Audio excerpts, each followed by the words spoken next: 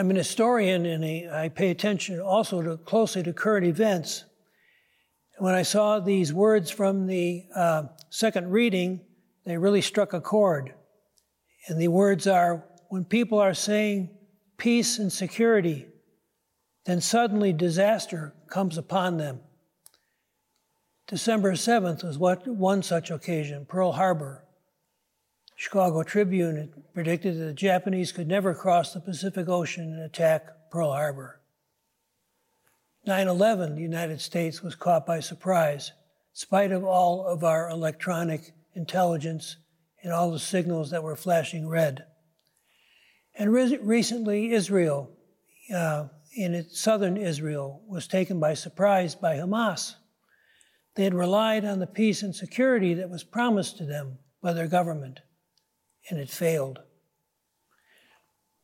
Perhaps we in our own lives have had sudden disasters, sudden setbacks, as in this second reading. But we are told that we are not people of the darkness, we are people of light, and we should be prepared and ready. And what are we to be prepared for? Well, the gospel tells us we are to be prepared for the return of the Lord, no matter how long it takes. And in the meantime, He's given each of us great responsibilities, varying depending on our life situation. Many of you out there perhaps are homebound, can't come to church, or are limited in what you can do, and yet you can do something. All of us have been given great responsibilities, whether it's like the woman in the first reading, who was a wife and woman who was had great care for her family. Also notice that her care extended beyond her family to the poor beyond in the city. So we can reach out, and also, we have been given many. The talents symbolize many things: our natural abilities, our spiritual gifts, our financial gifts.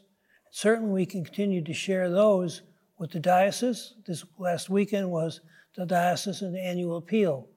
One way to prepare for the return of the Lord is to show generosity in sharing our financial gifts.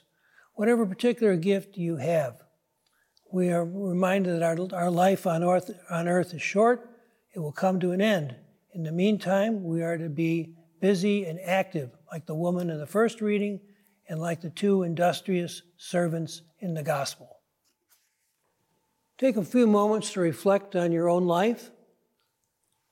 How do you meet the responsibilities of being a Christian, being light instead of darkness? How do you prepare to receive the Lord every day and every moment of your life?